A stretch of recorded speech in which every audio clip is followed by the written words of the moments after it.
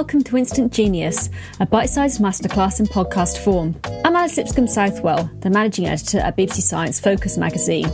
In this episode, I talk to Matt Ward, a leading dog and cat behaviourist. He tells us all about dog behaviour, explains what a waggy tail really means, and reveals how we can better help and understand our beloved pets.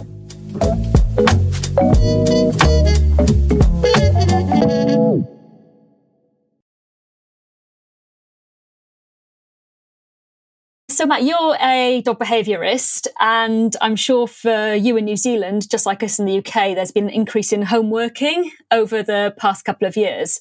So now dog ownership has been possible for many dog lovers. So what are some of the biggest dog-relating misunderstandings or mistakes that you've come across in the last couple of years? Oh, that's a good question. Probably the biggest one, I think, is probably this idea that dogs are trying to clamber up a status ladder to pack leadership and dominance. So sure, dogs are a social species, and they develop an understanding of how interactions tend to go within a relationship, and then they act accordingly within that relationship. And yes, if one dog in a pairing tends to sort of defer to the other when important resources are at stake, then pathologists tend to label the dog who gets their way as the dominant individual within that relationship. But that's been slightly twisted to this idea that dogs are, obsessed with status and trying to get to the top and usurp our leadership, and everything they do is sort of linked with this, them striving for dominance. But we now know that dogs aren't thinking about their rank within a social group and trying to clamber to the top. But unfortunately, sort of this pack leadership meme won't die, and it means that people often misattribute unwanted behaviour to, in quotation marks, dominance issues, which is a little bit of a worry for me, because it tends to blind people to what's actually driving their dog's behaviour. And it can also mean that people engage in sort of unhelpful, strange attempts to establish dominance through things like eating before their dog or insisting their dog always walks behind them. So they're trying to do the right thing. They've heard they need to do that, no cuddles on the sofa and so forth, in case your dog thinks that they're going to be, that they're dominant and it's going to cause problems. Or even worse, sometimes, because along with this idea of dominance, there's an understanding that is achieved sometimes through sort of physical intimidation. And so people can muck up their relationship by trying to establish so-called pack leadership through intimidating behavior, like pinning their dog to the ground and so forth, and so that's something that's still very prevalent out there as far as the concept goes, that we behaviourists are trying to get the message across, but it's a sticky meme, that one. So what is the best way to be training your dog and making sure that, you've got a happy relationship all around then? Well, that's probably the biggest one is it's human nature to be reactive with your training rather than proactive. So when your dog engages in a behavior that you don't want them to, it's pretty natural to react to try to stop that. And it's far more effective if you can actually, rather than trying to stop, suppress, behavior you don't like, to help a dog understand that behavior that's desirable for us pays off for them. And so just being proactive, investing that little bit of time and thought and trying to figure out what behavior you want, you like, and then rewarding your dog for that or helping them succeed. And there's many ways you can do that. But if you can do that, help teach your dog how to succeed rather than just reacting when they misbehave, that's probably a golden idea that I'd like everybody to think about. And the best way to do that is, treating's really good, as if you get a really tasty treat for them or their favourite toy, or give them a big fuss when they've done something good. Absolutely. I mean, there's, as I alluded to, of course, there's many things that your dog will value, and food's one.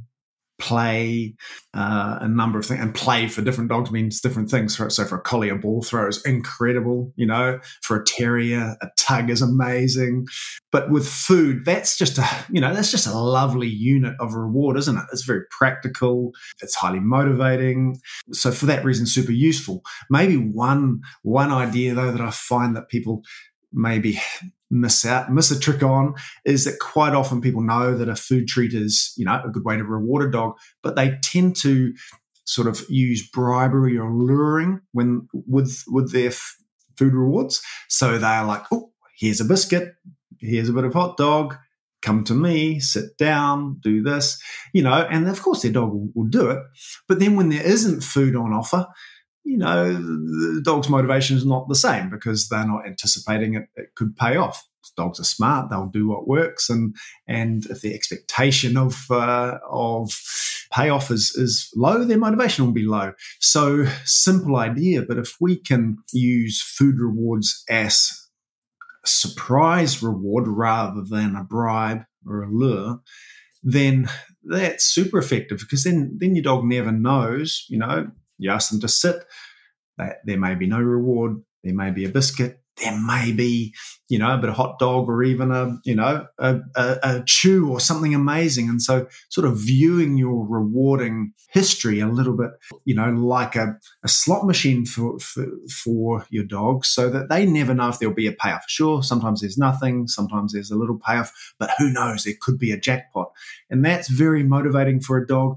Plus, in a practical sense, it means that you're not tied to having to have food. You can ask your dog to come or sit or, do any number of things, and they'll be motivated without food because they can never tell when it's on offer. Yeah, food is super, super useful, but apart from the first session or two where you're actually teaching something new, where it is okay to lure, to bribe, to help your dog understand what sit means, what down means, then moving away from that to surprise rewards is really the way to do it.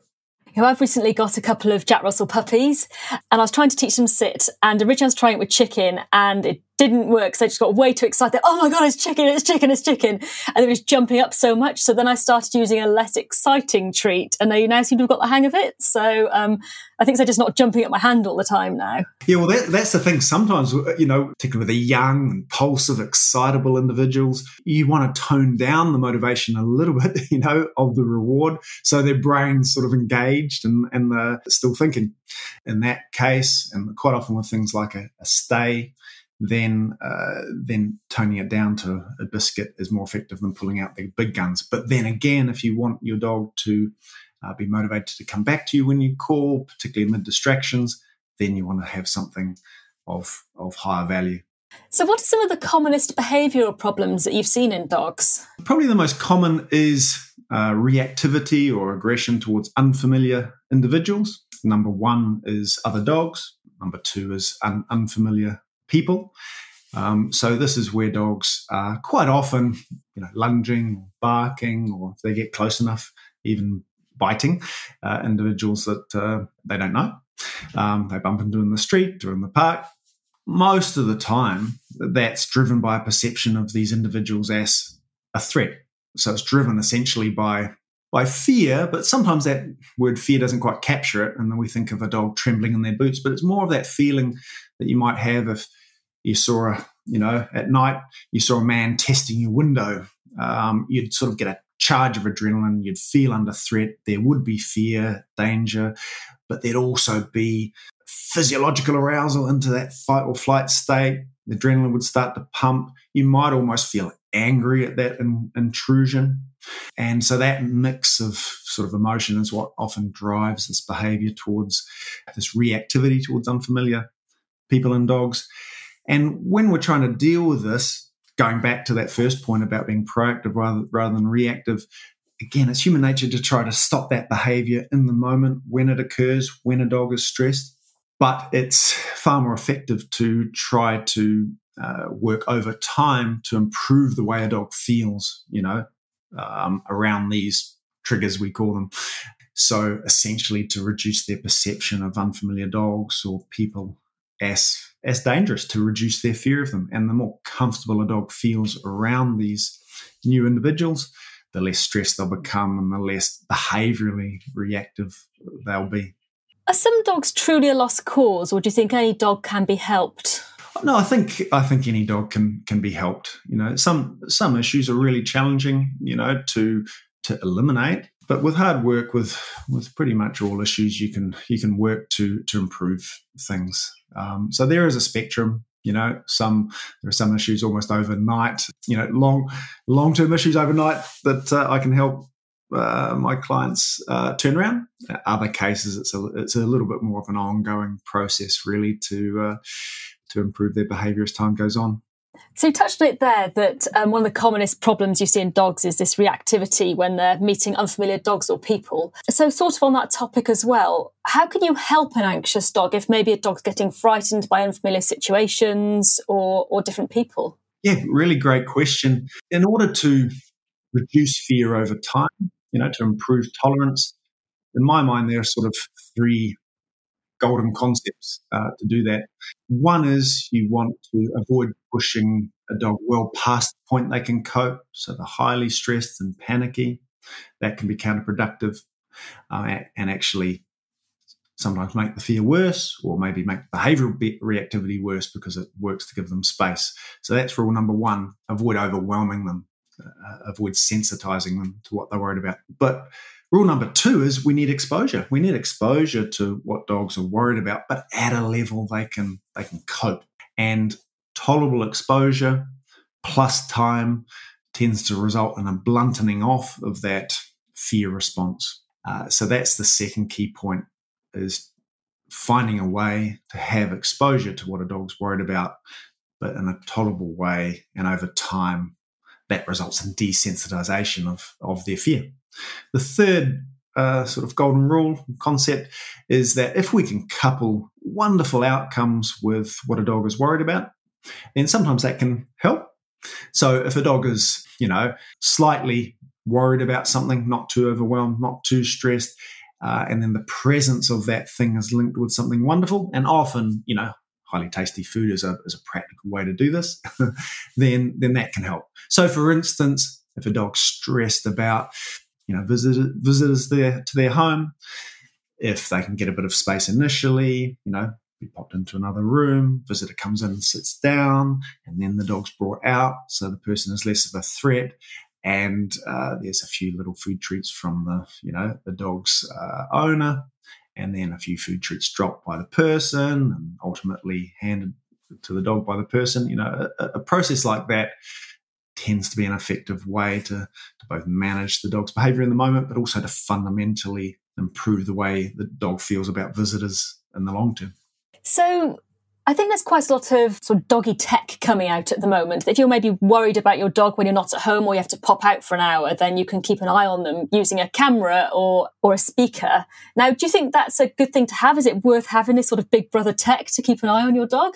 I think that's been a great advancement for people, and particularly for us behaviourists, the ability to remotely watch our dogs, because it provides information, as to how our dogs are while we're away, particularly with issues like separation-related behaviour. The dog's vocalising or behaving destructively or toileting inside when they're left, to get a better idea of the pattern of that behaviour during a separation. That can really help. I remember back in the olden days, we used to set up a tape deck or something like that and just record the sound, But of course, that missed lots of other things, like pacing, other more subtle behaviours than vocalizations. So now it's fantastic. We can really monitor what's going on, and it's also useful for the behaviour modification program in that we can look to slightly push a dog's boundaries, but ensure that we're not pushing them too far. And with separations behind a solid door, having that camera in the room with the dog is really helpful. Because I imagine that's going to be quite an issue, because people who maybe have bought dogs during lockdowns, they can spend more time with them. Now, if their officers are saying they need to go back to work, then maybe they're going to have to start working out ways to ease their dog into being left for a couple of hours at a time. Well, absolutely. I think the lockdowns have been wonderful for our dogs in many ways, in that they've had all this social contact, which is, most dogs love, of course. But that probably means, particularly for dogs who may have been adopted, over long periods of lockdown, and some people, have been working through the whole period almost from home, 18 months or so. And that's all a dog knows. And it's great for the dog, great for the dog guardians, in that they've got each other. But the problem is particularly with an abrupt return to work, that's quite a cliff edge to go off. And for a dog, as you say, it's really important for people to help their dogs learn to adjust to periods by themselves, but in a way that they can cope with, And with some dogs, it's quite easy, even when they haven't been left a lot. You just need to introduce some separations through the day, 5 minutes here, 10 minutes there, half an hour there, and it goes pretty well. Other dogs, I think, probably because of an innate sensitivity and, the importance of social contact for them as an individual, then, you really need to start off with far shorter periods, seconds, maybe a baby gate where they can actually see you, you're not too far away, and build things in a slower fashion. As with all sort of working with any fears or anxieties, you really need to take it at the dog's pace rather than having the same plan for everyone. But the key idea is to introduce separations, but at a in a way that a dog can cope with and build towards the separations you're ultimately aiming for. So we talked then about the tech of the cameras and the speakers and things like that. Sort of on a similar topic with doggy tech, there's a lot of videos surfacing online at the moment where people are teaching their dogs to talk using those little buttons, and it'll say things like walk or food or treat or something. So are dogs really learning to talk in that sense, or are they just learning that, I press that button and something good happens? Yes, good question. I think it's definitely possible. I wouldn't completely poo-poo the idea that dogs might be capable of concepts we might not give them credit for. So that's possible. But I think, looking at some of those videos that I've seen pop up on social media, what I think's going on with most of those dogs, unless that's actually undertaken by, researchers who really know what they're doing, and they're ruling out confounding, explanations for the behaviour. I think really what's going on is that these dogs have been taught to press a button, and for that to get them a reward, a food treat. So they've been taught to press one button, then all of a sudden there's 3 or 4 or 5 or 10 or 20 buttons there, all saying different things. Maybe they've been taught that if they press the same button, they don't get rewarded, but if they mix it up a bit, then they do. So essentially, and repeat a few buttons. So essentially what's happening, I think, is that dogs are learning to press a few buttons in a row, and that if they do, they'll be rewarded. And then, being human, we attribute meaning to that. It's pretty hard when we hear a dog press a button that says, "I want walk, mum," But any pairing of 2 or 3 buttons, I suppose, can make sense to us. And with a dog looking cutely at us for the food treat, it's pretty hard not to anthropomorphize and to maybe think that they're speaking to us. But I think probably being parsimonious with it, it's more about a dog learning that pressing the buttons may pay off, and then us putting those human meanings onto it. So just thinking a little more about dog behaviour and helping us to understand what they're thinking. Is it true that a waggy tail doesn't necessarily mean that a dog's happy? That is true. So a waggy tail does not necessarily mean a happy dog. It can be, particularly if you've got a helicopter wag or a propeller tail, where you've got sort of a circular motion with the tail where the bum almost gets involved, and it's those who have dogs know what I'm talking about. That's a happy wag. So the helicopter tail, that's a happy wag. But A dog can be wagging their tail quite quickly, but it doesn't necessarily mean that they're happy. It tends to indicate arousal, and that arousal can be driven by a number of different motivations or a combination of motivations. So yes, it can be happy excitement. A dog can wag their tail in that way and they're happy and excited. Throw the ball, mum, great, But it can also indicate maybe annoyed frustration. It can possibly indicate sort of fear-induced arousal, So, and also a combination of those, emotions are not sort of mutually exclusive. So a dog can be excited and nervous at the same time, excited and frustrated at the same time. So there can be a combination of emotions driving that tail wag, but it doesn't necessarily mean a dog's happy. With a tail wag, the other things that can indicate what's going on for us if we're trying to read things is the speed of a wag can indicate the level of arousal. So the faster the wag, the more aroused the dog tends to be. And also the height of the tail tells us a bit about how they're feeling. So a tail that's low or pinned under does tend to indicate a lack of confidence or fear.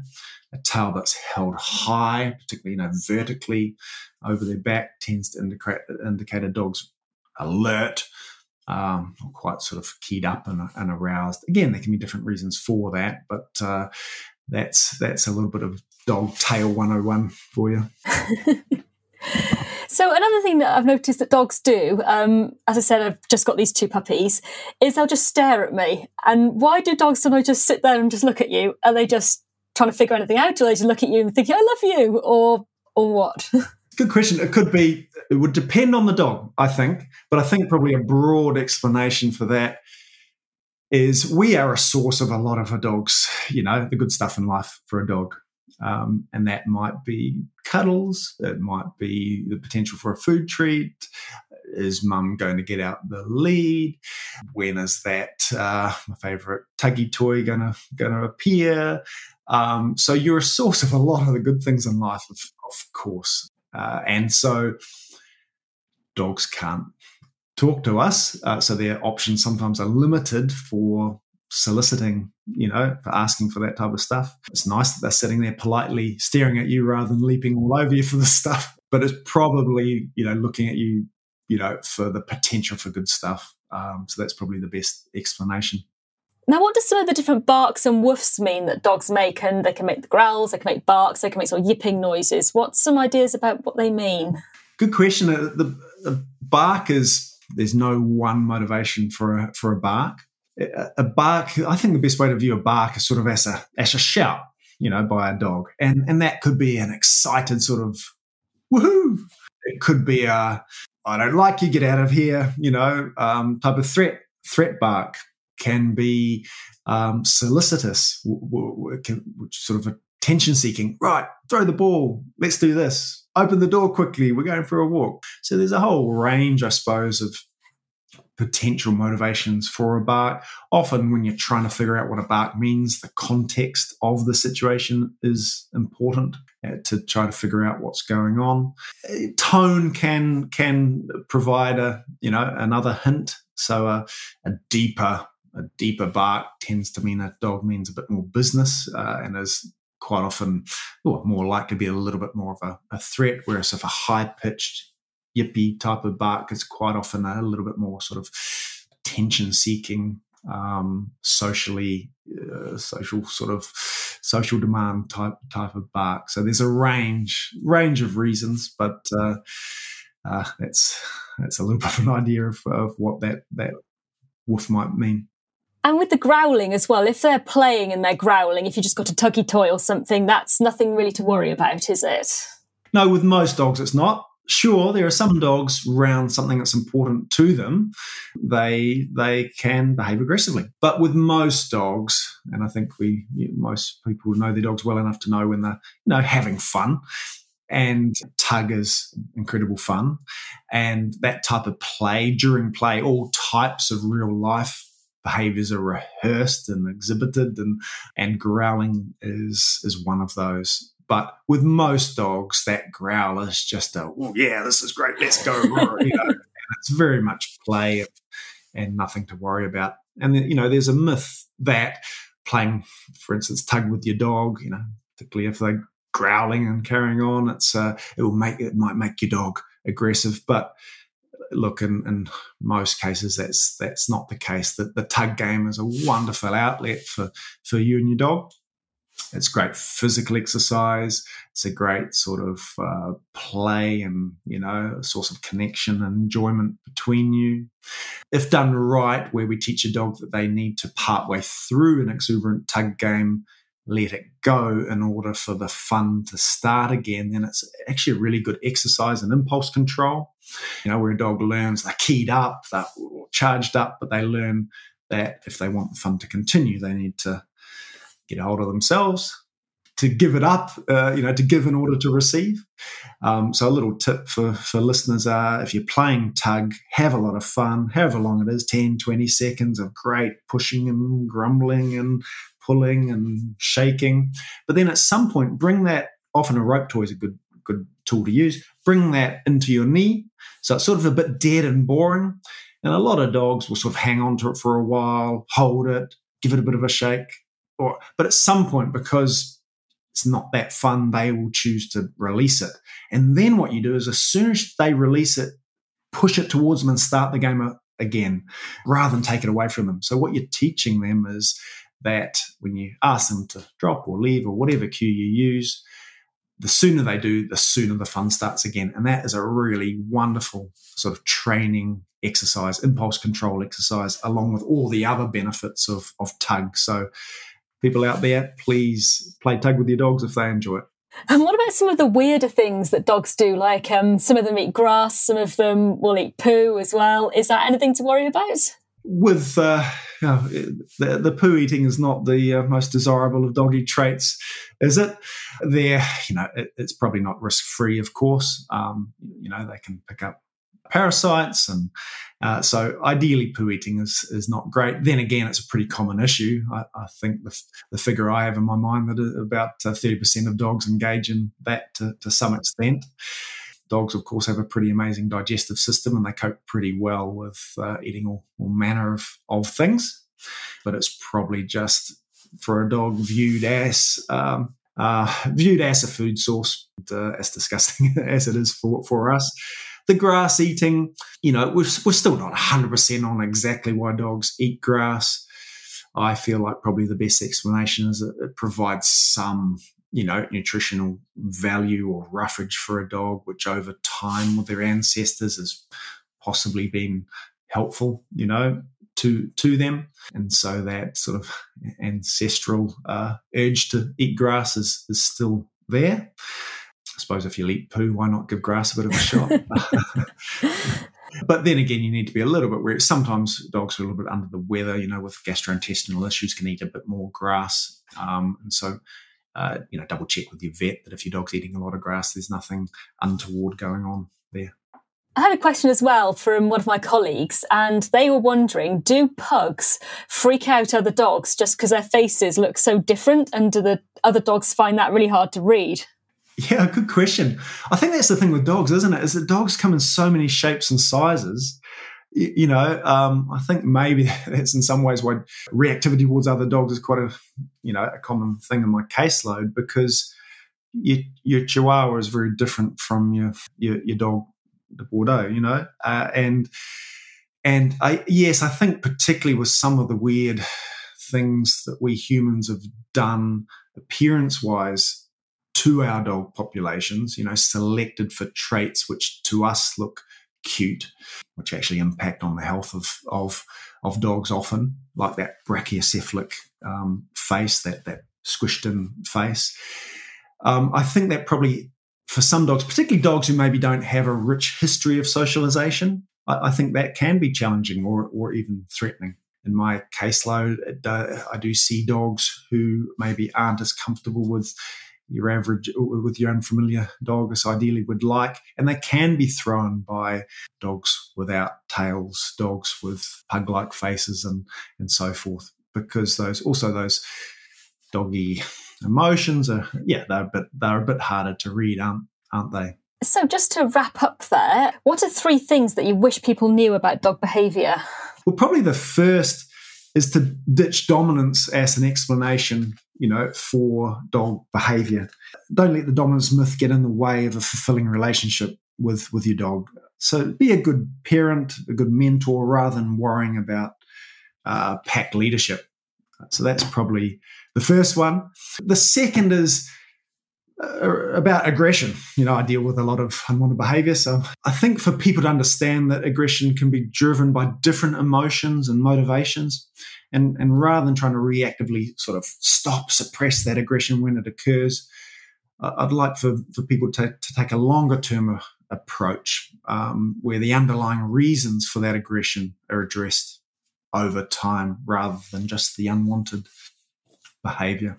The third and final thing is probably the importance of the sensitive period for social referencing or socialization with a puppy, for people to understand that during the early weeks of a puppy's life, their brain is being wired, being tuned for what's normal. And if breeders and owners facilitate a breadth of social and environmental experiences, if a dog meets different people, different vaccinated dogs, different environments that are safe disease-wise before they're vaccinated, this can, it can really help a dog to develop a tolerant, sociable personality as an adult, which helps them and of course helps their guardians. Thank you for listening to this episode of Instant Genius. That was Matt Ward. If you want to know even more about dog behaviour, then check out his brand new book, What Dogs Want, which is available now. To hear Matt tell me even more about dog behaviour, head over to the Instant Genius Extra podcast now. The latest issue of BBC Science Focus magazine is available. Pick up a copy in store or visit sciencefocus.com.